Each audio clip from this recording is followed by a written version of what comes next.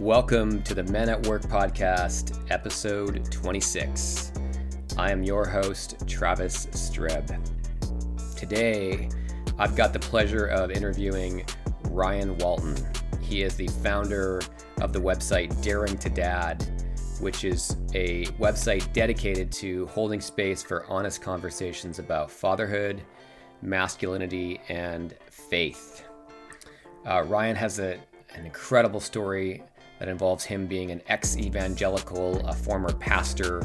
We talked about his whole deconstruction process around his own faith, and we talked entirely about fatherhood. So we took a lot of deviations, a lot of tangents, but we really wanted to have a conversation about what it means to show up in the world as a conscious father, how we're really all in this together as dads, and that there's no perfect model for fatherhood. I think the biggest takeaway from this episode for me was just the need for, as fathers, when we're looking to fix or to solve problems for our kids, is to really first take a look in the mirror and make sure that we're really equipped to lead as fathers. And so if you're a dad, or if you know a dad out there, you're gonna love this episode. So let's jump into episode 26.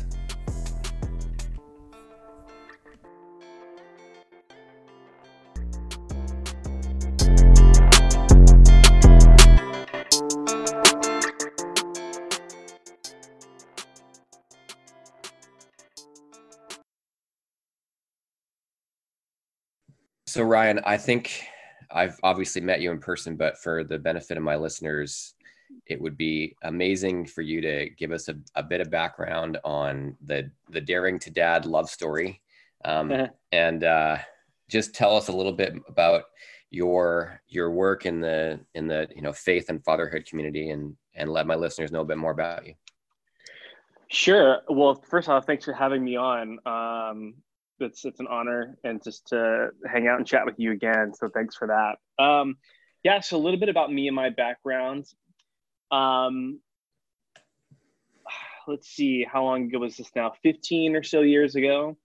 I just finished college and took a job as a pastor.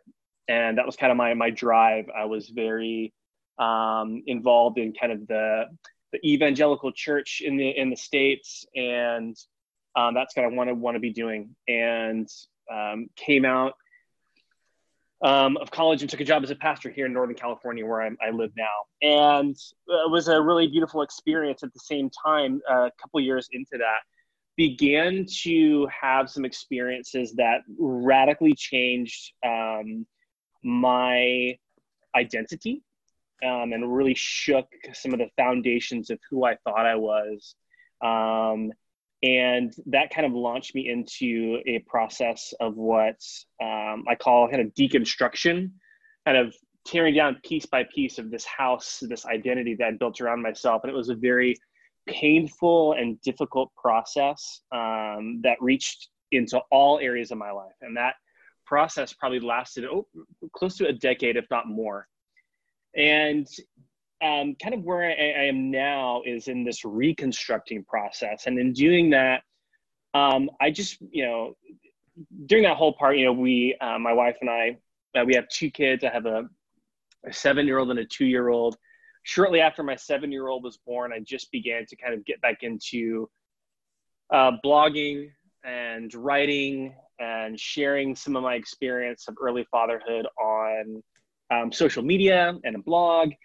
And the community just kind of grew and developed. And I think a lot of people connected with some of the deconstruction process of faith I had been through, and my exodus out of the church and that whole world. And I began to talk about fatherhood and how I was experiencing it, and just being honest about that. And the community just kind of grew. So that's kind of where I'm at now. It's been really, really great. Daring to Dad is really a space where I hold conversation kind of at the intersections of fatherhood, faith, and masculinity, because I found like a lot of the things I was going through, how I was approaching fatherhood, were very much tied into identity as a man and what that meant, which exploring that kind of opened up this all new other, section of the conversation. So that's where we're at. And that's where I'm at today.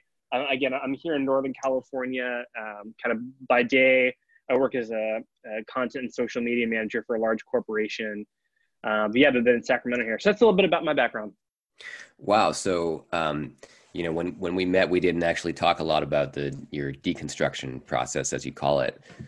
And I'm curious if is that something that you're willing to share a little bit of with the audience here. Absolutely. Yeah. It sounds like it was a pretty pivotal point, especially in the evolution of your current self.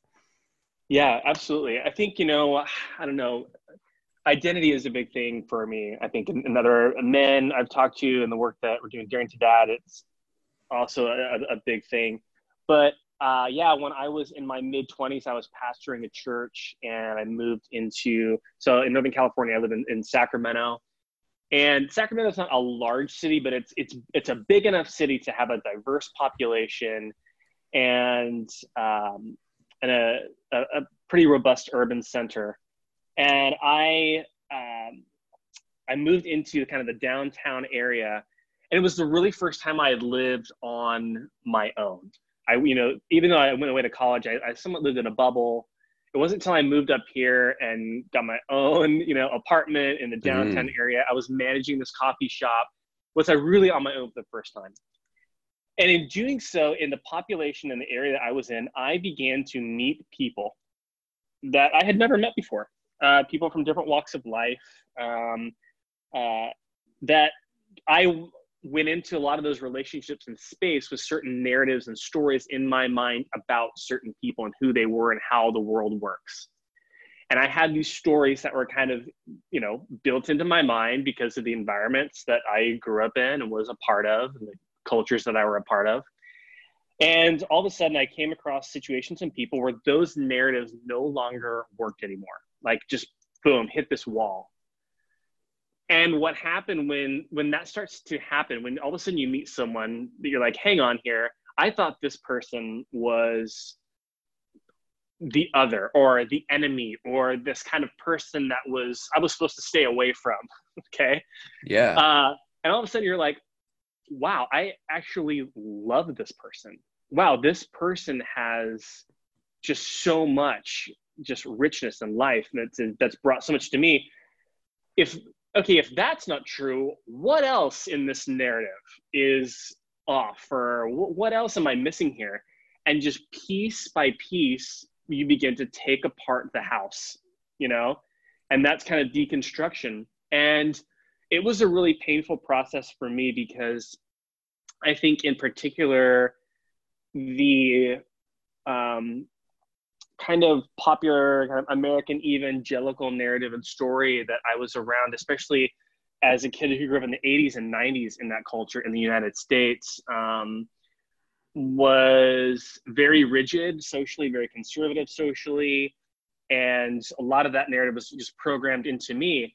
And so when I began to step out on my own and began to question a lot of these things, began to read books that were kind of in the naughty section of the places I was at when I was a kid, these ideas or these writers or these historians or these perspectives. I don't know. It was a big deal for me. On one hand, it was, oh my gosh, this whole new world became available to me. At the same time, it was like just the rug got pulled from underneath my feet. My livelihood, my social space, my identity as a person, all these things, my education, my background, everything had been built up around this identity of who I was in this kind of faith, in this faith community. And when you start walking away from that, there's ramifications in all those areas. And it took its toll on me socially, financially, mentally, emotionally, where I had to kind of go back down to square zero. And in a lot of ways, eventually it would come to a reorientation, but I had to go through like this massive disorientation in who I was. And it was a hard time. I was in my 20s. I was newly married. And trying to kind of figure out my way and navigate that space. And it was incredibly hard. So in that, eventually kind of walked away from, the church. I would say my faith as a whole for a while. I'm at a place now where I feel like there is a reorientation happening, a reconstruction of my life around faith, and coming back to some reapproaching faith in maybe some new ways after going through that process. And so, yeah, it was difficult. It was a long journey, but one that I look back on now with a lot of grace and softness now that I'm on the other side of it. But it was very challenging. Well, man, that sounds like that would have been like more than just challenging, especially given that you were embedded in the church system. Like you had become a pastor, so not only had you bought into all of it, you know, and you're now teaching this. I'm curious though, how did you separate out the great teachings from the stuff that really was not serving humanity? Because I have to imagine you're a man of faith, and there must be a lot of stuff that you've learned that you still believe this is really, really powerful stuff to teach. Sure. Yeah. You know, there's a lot of, I think looking back on it now and with where I'm at these days, there was a while where I looked back with just a lot of anger and resentments around some of the belief systems and structures and cultures that were all kind of intertwined and embedded, right? And it was I think part of maybe this part of a grieving process whenever you let go or you lose something is there's some anger. And I used to look back on it with that and just distrust and all that. I think where I'm at now, you know, I'm 38 now, and looking back on it at this part of my life, I can look back and I can appreciate a lot of things that a upbringing in faith taught me. And there are still a lot of practices and things about those stories and those teachings that I find incredibly beautiful and good that I share with my children. The hard part is, and I think this is true for me and with so many people I talk to that are going through this process, is how do we, you know, yes, there are wounds and traumas that we might have encountered in such faith communities, or maybe even in my case, trauma that we maybe even were a part of delivering for other people with certain teachings and ways of showing up. Yeah. How do we take what was good and just release some of the baggage? And that's a continual dance and like weaving through that, because I think, and I don't know, you're in Canada. I don't know how much, you know, cultural impact certain communities have and faith and religion. I'm not really familiar, but I know here in the States, it's, you know, kind of the culture and the belief systems are so intertwined.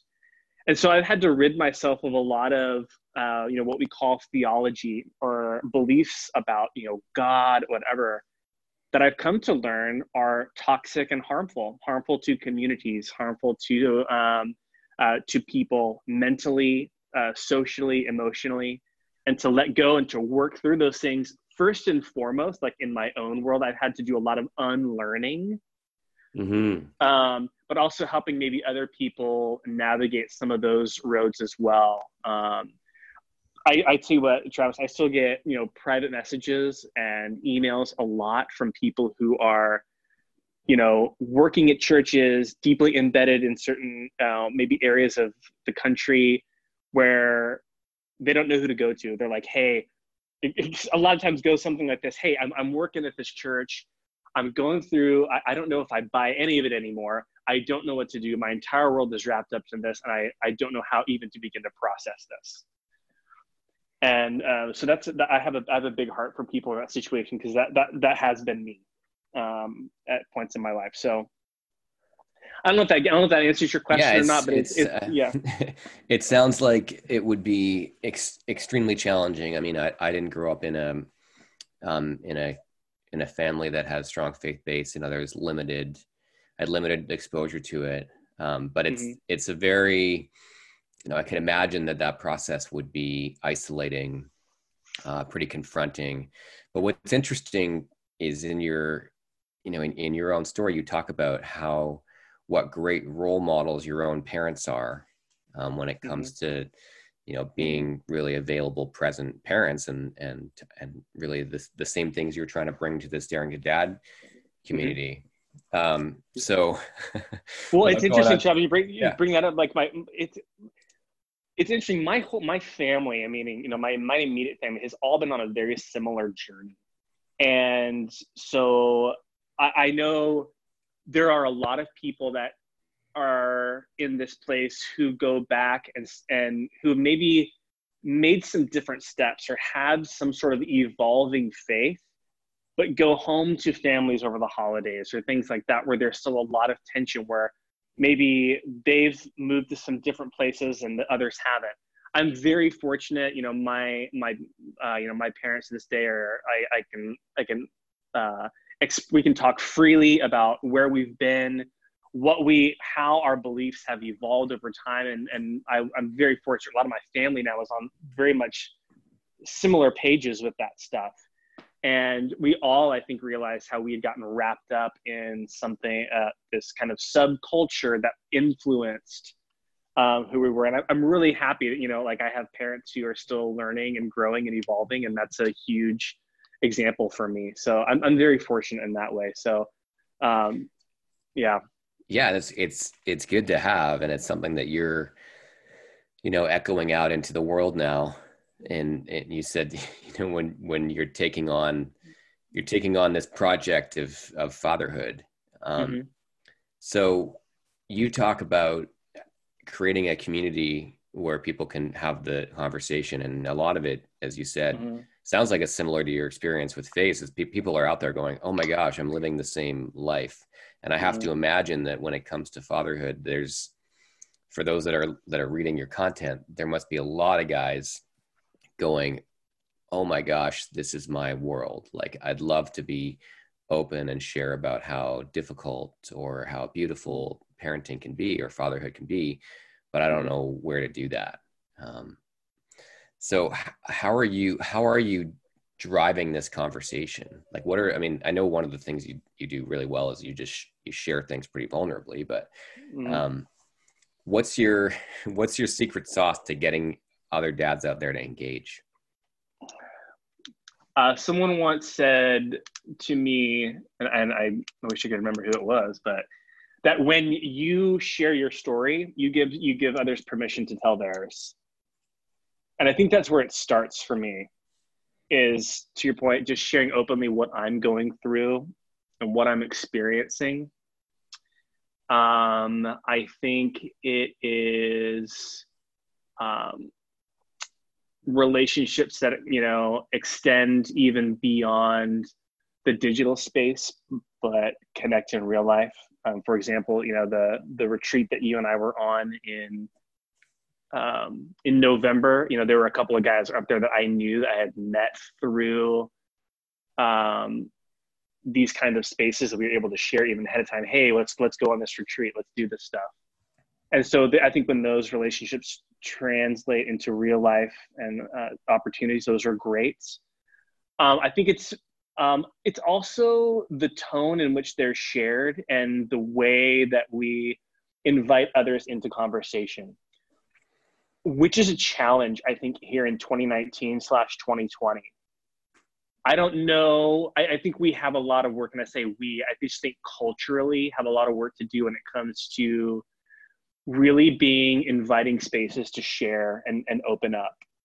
And I think that that's one of my challenges, is to really see, you know what, hey, this is a place where, you know, we may talk about some hard things, but it's not going to be a combative space. It's not going to be a, hey, me trying to convince you to change your ways. Um, we're going to hold a respectful dialogue. I think that's some of the keys as well. There are a lot of hard issues, and I think it's an incredibly important time to be talking about masculinity and how that translates into fatherhood right now in the United States. I think there is something happening here in our culture, politically, socially, spiritually, in our space, that where this conversation, I think, is at the center. And I think we have to have those in a really open way. The more I think one of the issues that we face as men and as fathers is this growing sense of isolation that men have.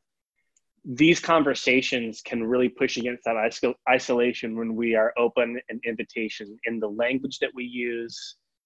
So I think that's part of it as well. I try to have a big front door. Yeah, I mean, you've got a big front door or a big tent. I mean, in essence, anyone who's a father or who identifies, as a masculine parent in a relationship could quite easily get involved in this. I think one of my observations in having known you and reading your content is that the fatherhood actually might be a really nice wedge in to the issues of masculinity and faith and and other gender equity, all kinds of other conversations that if those become the topic, like if you say who wants to have a conversation about gender equity, you're probably not going to find a ton of men signing up. But if you have an honest conversation about parenthood and you have a lot of fathers, it's in my view and in reading your stuff, it's like, well, that's a really easy conversation to have.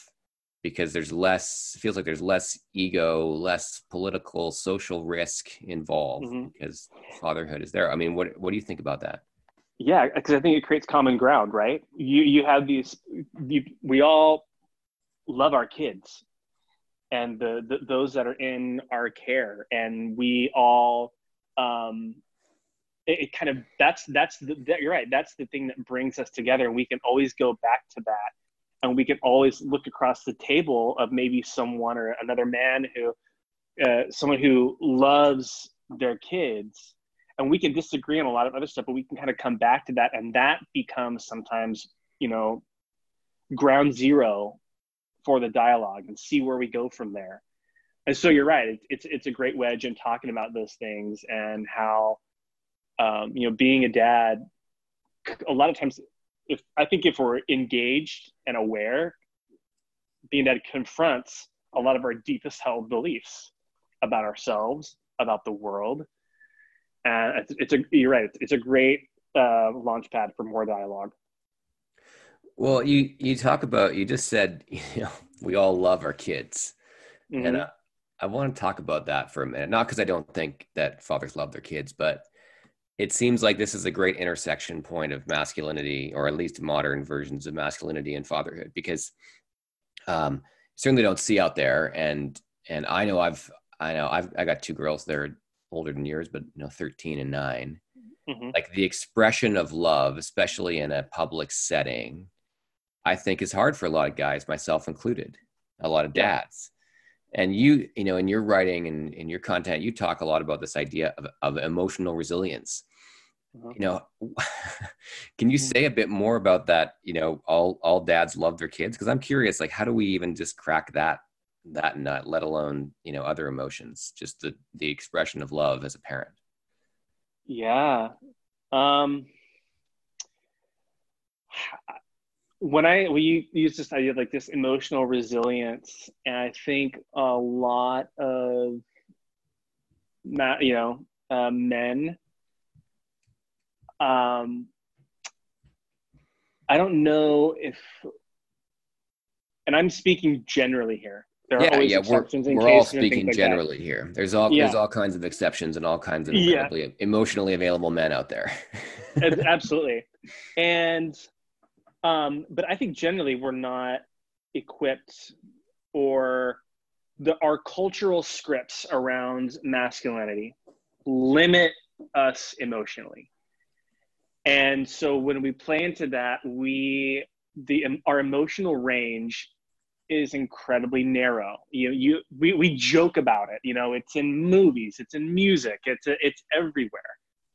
And I think that because of sometimes those self-imposed and culturally imposed limitations, we don't have the emotional strength a lot of times to weather the storms of life, particularly in fatherhood.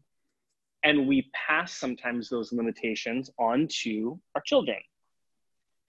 Let's put it in practical terms.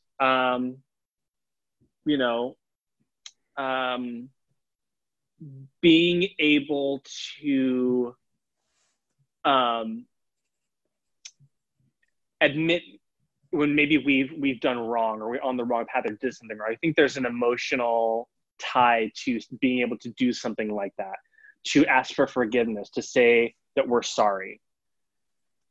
Doing that in a parent-child relationship, study shows actually incredibly a healthy thing to do. Hey, I was wrong. The way maybe we overreact, we lose our temper. This just happened to me. Like the other night, my son came around and knocked a glass of wine that I had in my hand and spilled over the chair and over the carpet. And I totally lost my shit. Yeah. And, because it's wine, it's on the cat, on my leather chair, blah, blah. And I wasn't directing it at him, but it's the situation. I had to go back later on and say, buddy, Daddy totally overreacted. And I know that you and I are working on, the way that we respond to some of those situations, and that I did not respond well. And I want to commit to you that I'm going to continue to work on the way that I react to those situations, because, it's actually okay now. And being able to go back and do that kind of stuff. Right. I'm just saying, I think that men, we talk a lot about, there's this idea of strength, right? And protection, all that kind of stuff. I think a lot of times in that conversation around strength and resiliency, we leave out an emotional resiliency, an emotional strength. And I'm not talking, when I say emotional strength, I'm not talking about ignoring emotions. I'm actually talking about really feeling them, being able to recognize them, identify them, and move through and regulate. I think is a big key. So, but that's when we talk about emotional resiliency and availability. Well, it's a big one for sure. I think that's an area where it shows up in some of my work as well. It's not a thing that most men or most masculine identified humans on the planet are well programmed to do. I didn't have the luxury of growing up, with quite the same role models around fatherhood. So, my two strongest male role models, and my dad and my grandfather, good people, completely emotionally closed off. So for me, the evolution of parenthood or fatherhood was really about, and probably the biggest lesson was about, I don't even know if it was emotional resiliency at first. It was just emotional familiarity, even understanding when those things were happening. Well, how did that change for you? I mean, was there a moment or an experience that you had that was that kind of broke through some of that? Yeah, less so an experience and more. Well, I was working with a great teacher, but he helped, I think, accelerate the process. But more and more, I just started noticing, oh my God, I sound like my dad. I'm doing the same things he did, and some of those things are great, and some of those things I hated as a kid. Whereas the very, matter of fact conversation about, things that are not matter of fact, where emotions are involved, just everything is logical. And I think it's a really masculine default. And I think it's one that shows up a lot in fatherhood, where we force the feminine partner in a relationship to carry the emotional burden of the family. I will tell you that one time this really showed up was, I don't even know how long ago it was, but my wife she went away, which is, and left me with the kids, which is great, right? I was I was happy for her. And I said, this is really good. But typically I had always been the one that traveled for work and I was away. So she goes away for, I think it was a week even, like it was long enough.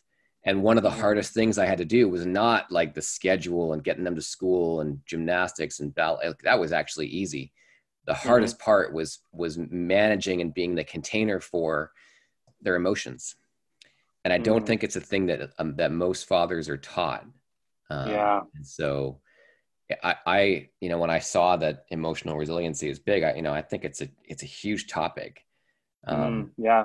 Teaching it's pretty hard, but it's a really undervalued but super important skill for a father to have, I think.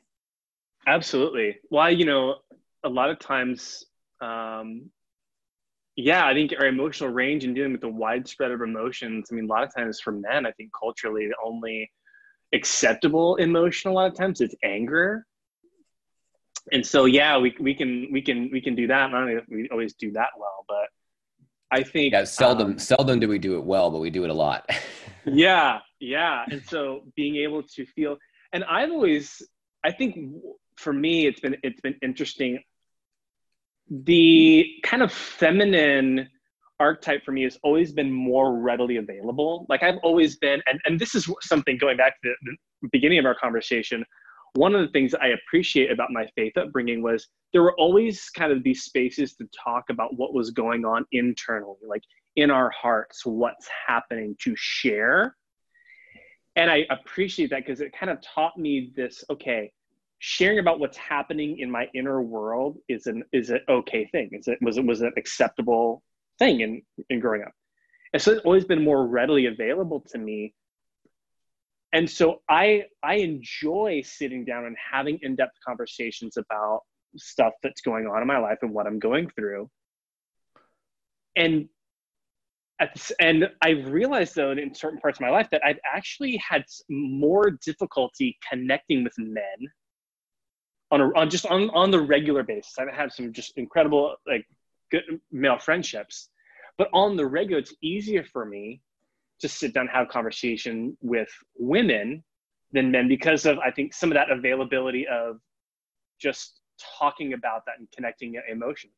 I and so I wonder in that as I've seen in those relationships have been hard for me. It's made me ask deeper questions about our not just I don't even like the word just general masculinity, but I think the culture of masculinity, that the dominant culture of masculinity that exists right now.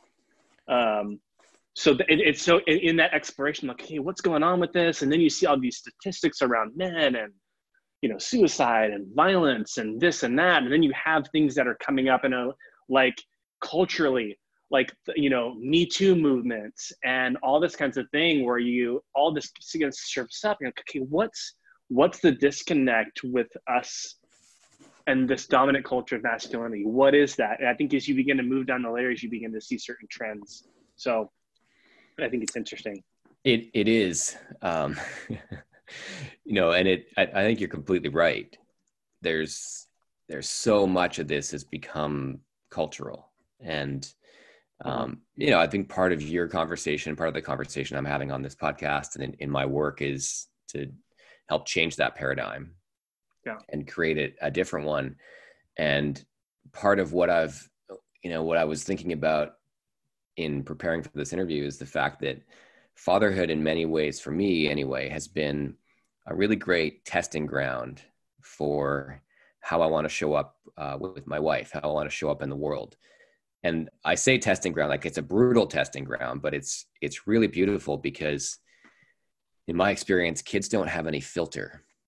So the feedback, and especially younger kids, it's like the feedback that you get as a father, if you're paying attention, which requires a level of consciousness that a lot of fathers also have a hard time with. But if you're paying attention, the feedback you get is so rich. Like, my two daughters, they're always giving feedback on how they're feeling about, the way I'm parenting, the way I'm driving, the way I'm talking to them, and it shows up in their body language. It shows up in the way they react. And it's so much easier because they're not really, I think my 13-year-old's probably a little easier on me now, but they're not thinking about protecting my feelings. Right. They're just thinking about, how do I give this person feedback? And so, and how do, you know, cause I'm not enjoying what's going on, or I really am enjoying what's going on. Here's the feedback. So, I think it's a great testing ground. I think that's why the Daring to Dad part of your mission is so powerful. And for the fathers who are out there, to really look at parenting as, hey, this is a place for you to get some pretty blunt feedback on your way of being with your children. It is. I will tell you, you know, my 7-year-old, my son, loving him fully is been a 100% exercise in loving myself, because he and I are so much alike. And I have this incredibly deep well of compassion for him. At the same time, I'm probably harder on him because of that. And I've literally had to come up with mantras in my own mind about, like, okay, you know, maybe say like I see a certain pattern or behavior in him that I also identify with. And I will literally, sometimes my immediate response a lot of times is thinking about all the ways that he's going to have to, this is going to get him into trouble. He's going to wrestle with this. I've had to begin to flip the narrative in my mind to say, no, let me start by saying, here's all the beauty and goodness and connection that this will create for him. This certain behavior, this certain personality trait was going to create for him in his life. And I've had to re-swap those narratives. It's easy for me to look at all his personality traits and immediately go, okay, well, he and I are a lot alike this way, and this is how this is going to get him into trouble, or this is how he's going to have to struggle with this, whatever. But flipping those in my mind is saying, you know what? And in doing that, I have learned to have a greater compassion for myself as well. So that feedback, 100%, like, and doing so, our kids are going to expose us in ways I never anticipated. Fatherhood has been harder than I had anticipated. I had certain stories about the kind of father that I would be, and I had all these really, you know, fluffy ideas about that. And when it hit me like a Mack truck, I had to begin, you know, reassessing and reevaluating. So, well, yeah, you say that, you know, the first opening line on your About Me is, everyone's got a plan until you get punched in the face. Yeah. You know, Mike Tyson quote. So yeah. What was your punch in the face moment when you were a father? I remember the vision that I have in my mind was this moment, you know, and I think in the early days of my son, I was home with him, like, by myself a lot. And to add another layer to this, in his early days, I had some health issues going on. I was eventually diagnosed with something called Meniere's disease. It's an autoimmune disease. And so I was going through some of that, trying to figure all this thing out, this fatherhood thing. And I remember at one point, I think, like, I had him in, like, one of those little, you know, cribs in the kitchen I was trying to clean up, and he's just screaming. And I remember, like, I just had this breakdown moment where I had just tears. I didn't know what to do anymore. I had tears in my eyes, and I just, like, screamed super loud. And I left the kitchen and walked into my room and shut the door, and, like, just kind of left him there. The kitchen was safe. He was in his crib. He was just a baby and stuff. But I had this moment where, like, I just had this breakdown moment. Like, oh my gosh, I don't know what to do right now. And I had to just completely, like, reset. I had to ask for help, which I think, you know, sometimes we tend to stray away from as men. I had to just really, you know, even just with my wife, like, tell her about what was going on, how I was struggling through it. And I think when confronted with that, oh, this is going to be more difficult. I think that's when I found a lot of solidarity and I think sharing those kinds of stories began to be therapeutic for me. And simply getting it out into community, getting it out there for other people, because that's when all of a sudden people go, holy shit, I had that moment too just the other day. Oh my gosh. And then you're like, okay, I'm not alone. Because when we stay in that space and we don't begin to connect with others, when we don't share, when we don't reveal kind of what's going on, that's when we feel isolated, we feel alone, we feel like we're just going crazy. And that became very important for me. Well, it is such an important part of it. My experience I think a little different in that well, I don't know. I was 22 when my oldest Mm-hmm. daughter was born, and she was not part of the initial plan between my wife and I Mm-hmm. at the time. Mm-hmm. So it was hard because I didn't have a lot of I had nobody, none of my friends were having children. The generation gap, especially in the city I live in, is a lot more than 22 years. It's more like in the mid 30s. And so, but I agree with you. I had many situations where I'm like, I don't know what the hell I'm doing here. And I don't Mm-hmm. know where to turn Yeah. to. And so Mm-hmm. it is important. And there's so many things in life like that. As men, we're just not good at asking for help, and we're not good at asking for help, especially from other guys, even Yeah. though that's the place, as you say, because you realize like, oh man, every father has dealt with this. Mm-hmm. I remember talking to actually one of my really good friends' dads.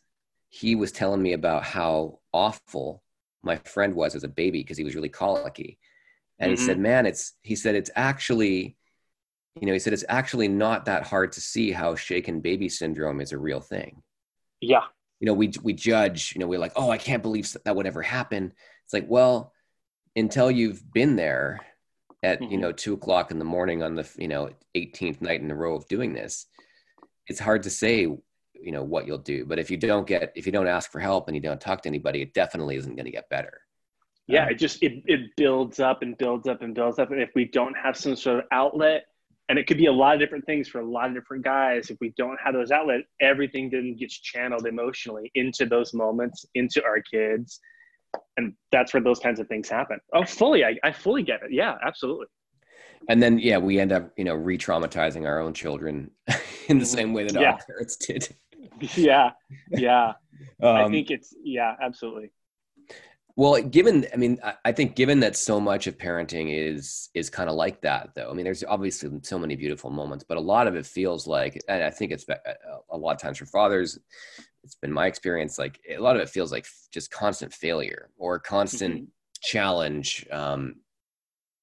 So what do you say to dads out there around like, what does it look like to be a good or, like a successful dad, once you get past all the Instagram filters and Yeah. vacations, like what does it look like day to day to really show up as a decent father out there? Yeah. I think sometimes, definitely adjusting our metrics. Like I don't even think parenting, whether it's mom or dad, there's like it's simple as like good or bad. I think the metric is really just about just being engaged.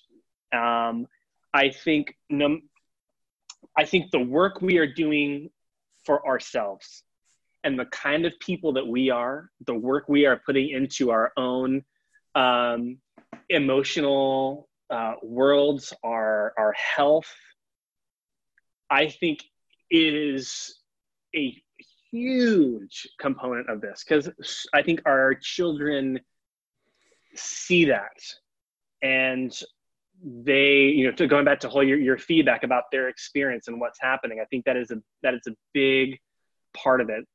Are we putting in the work ourselves? Are we awake and in tune with what's happening in our own lives? That's number one. I think number two is really paying attention to who our children are and really helping them set sail on the journey that they are on and helping and equipping them to become the best of who they are. Not obviously, like, we want to have influence because we have these years of experience and things that we've learned along the way to be an influence on them. But I think the biggest thing is just knowing our kids and creating a place for them to feel safe in who they are. And so I think that's a big thing for me, is fully embracing not the kids that I want my children to be, not the activities that I want them to do, but just really empower them to be all that they are. And so the more comfortable I am in my own skin, the more resilient that I experience in my own life, I find, the easier that becomes. So I would say to dads out there who are having a hard time, sometimes we're always trying to fix these externals around us. We love fixing things, right? We want to do Yes, this, we do. that. Yeah, we want to, maybe it's the school they're in, or maybe it's the chores they're doing, or the TV they're watching, or Bob, like, take a minute and just look in the mirror. How are you showing up? How are you, like, I know when my kids are having a hard time emotionally regulating, like, yeah, they're gonna have a hard time with that because they're these little kids. But when it's especially difficult, I find are direct times when I'm having a hard time doing that as well. So I think taking a look in the mirror is a big component of this. And I don't say this as someone who's like got it figured out. I mean, I have just crap moments as anybody else. And these are some things in this journey that I'm on as well, and I'm connecting these dots. So that's what I would say is the biggest thing with fatherhood and connecting. But I think another part of this too is just something I think we all struggle with. It's just really being present. It sounds cliche, like everyone's kind of talking about presence, but I think we always have to continue to work on that and just being alive in the moment with these kids, because that's what they're going to remember. Yeah, that's a tough one. I remember when my daughters were younger, one of the things I resisted the most was like actually sitting down and like playing with them. Mm-hmm.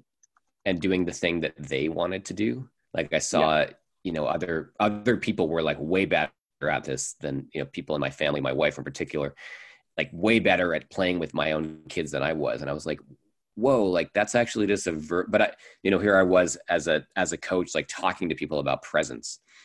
Mm-hmm. And it's so true. And presence is not like, not necessarily a meditation. It's like, are you just doing the thing that's in the moment with the kid, whether they're freaking out, you're playing a game, and everything in between.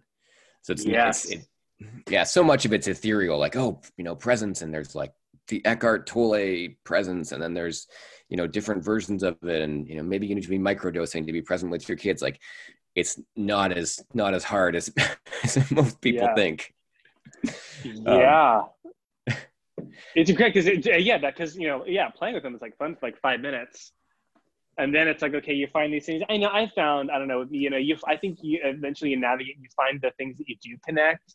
Like, I don't necessarily love going to the playground and like jumping on the stuff with like my kids and running around. Like, sometimes they want me to, but I'm just like, it's not really.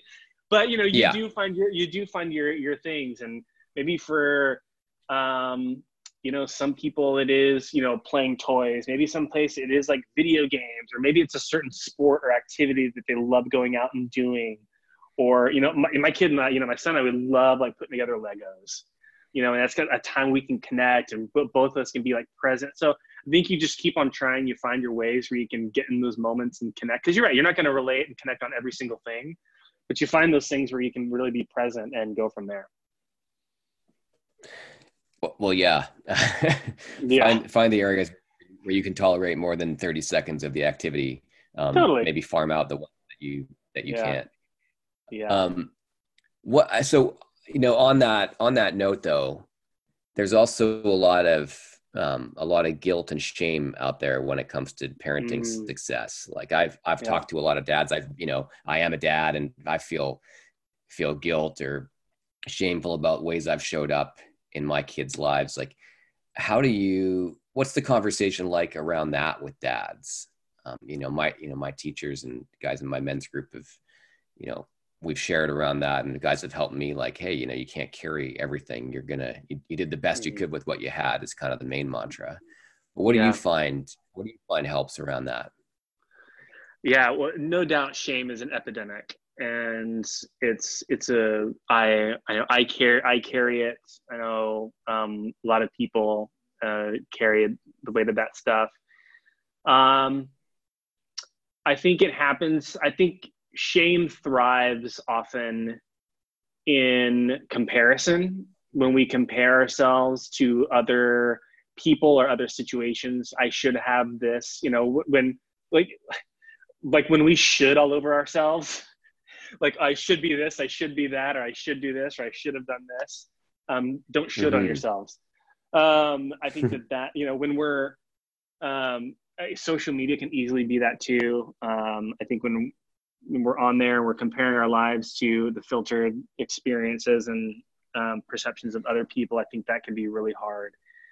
I think moving through some of that is exactly what we've been talking. I think it's sharing, being in a space where you can hear the experiences of others and you see that we all have way more in common than we think, and that we're not alone.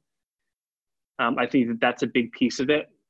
I think just simply embracing the reality that like we are going to fuck up.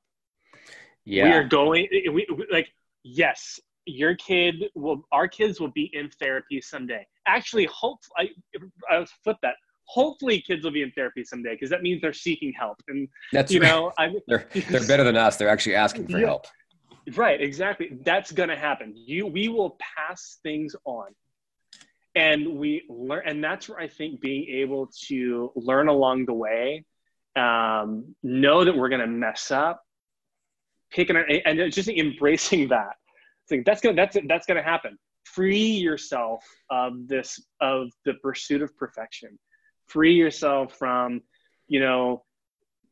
this idealization of, what fatherhood's going to be like, what your kid is going to be like.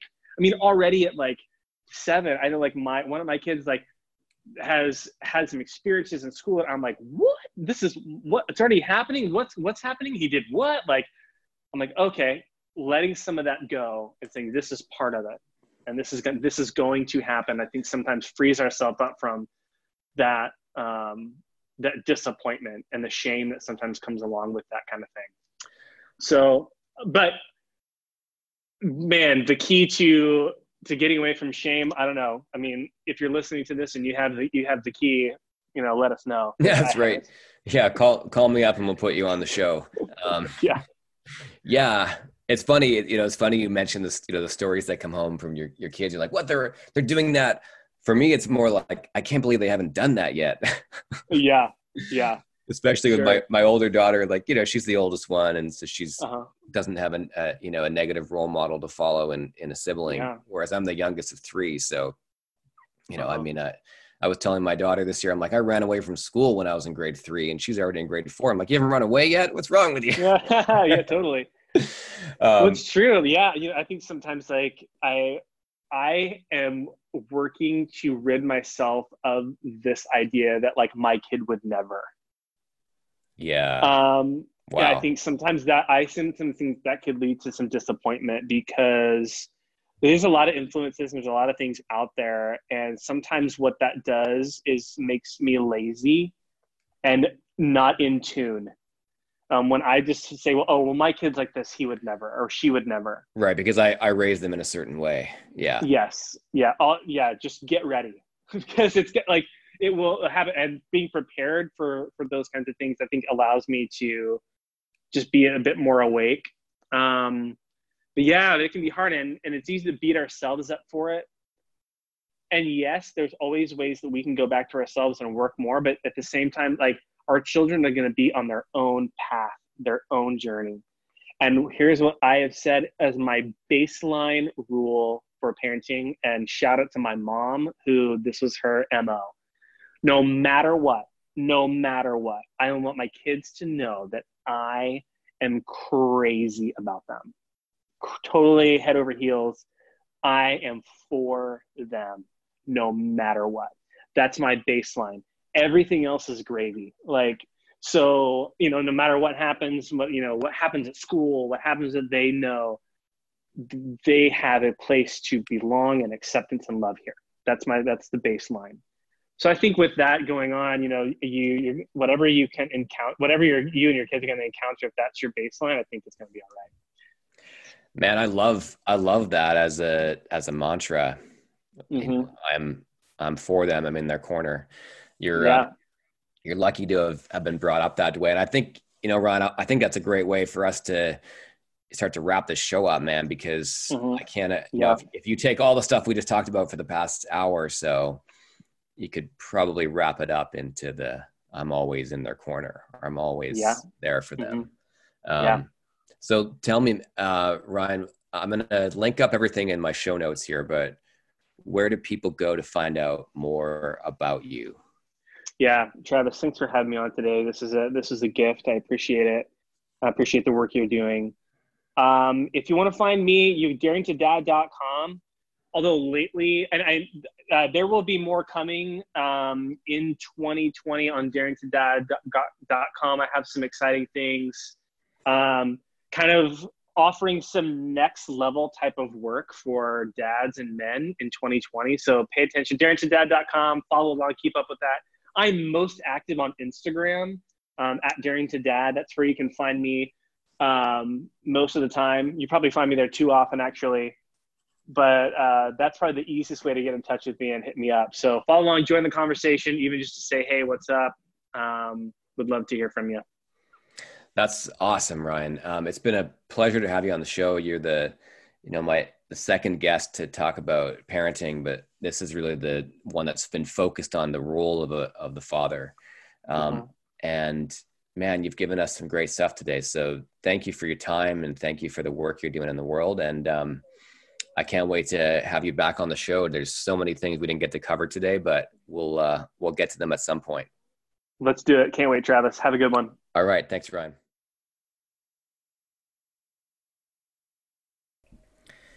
What did I tell you? That was quite a conversation with Ryan.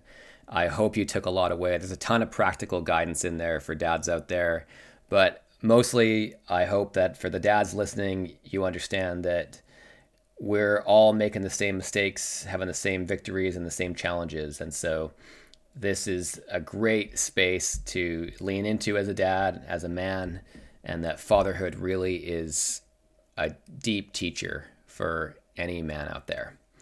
All right. If you enjoyed this episode, please keep listening to the Men at Work podcast. And I would love to hear your feedback. If you have thoughts or comments about today's episode, you can leave those on my website at travisstreb.com. And if you feel compelled, I would love to have a review on iTunes, on SoundCloud, or wherever else you listen to your podcasts. Thanks for listening, and we'll talk to you all again next week.